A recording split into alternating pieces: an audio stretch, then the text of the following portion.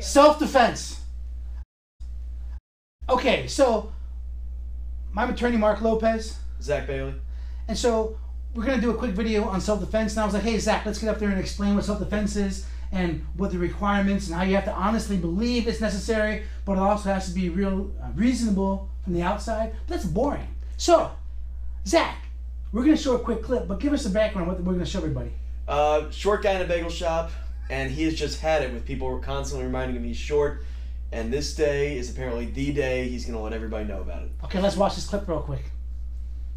He's yelling, he's screaming, and look, he just chest bumped somebody, and somebody that he did not chest bump actually takes him down. Look at that face. Look at that face he made. As he knows he's stepped too far. Okay, Zach, let's just say, for example, the tall guy that tackled him got arrested, got charged with battery. How would you defend him? Well, a big part of self-defense, you got to remember, is it's not just defense of yourself, but defense of everybody around you. So, first of all, we can see the short guy. He's yelling at the guy who eventually tackled him.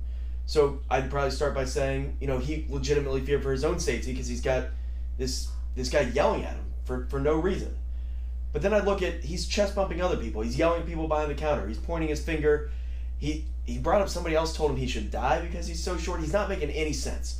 So if I'm defending the guy who took him down, I'm saying he doesn't know what's going on here. He sees a guy who's acting deranged, irrational, out of control, and he's going to diffuse that situation for his safety and the safety of everyone else.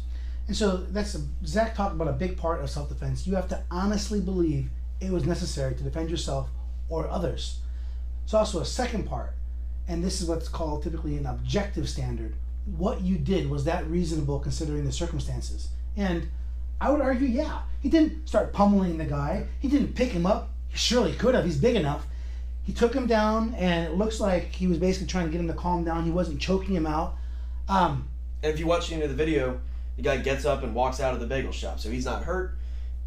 He's fine, and the threat was diffused.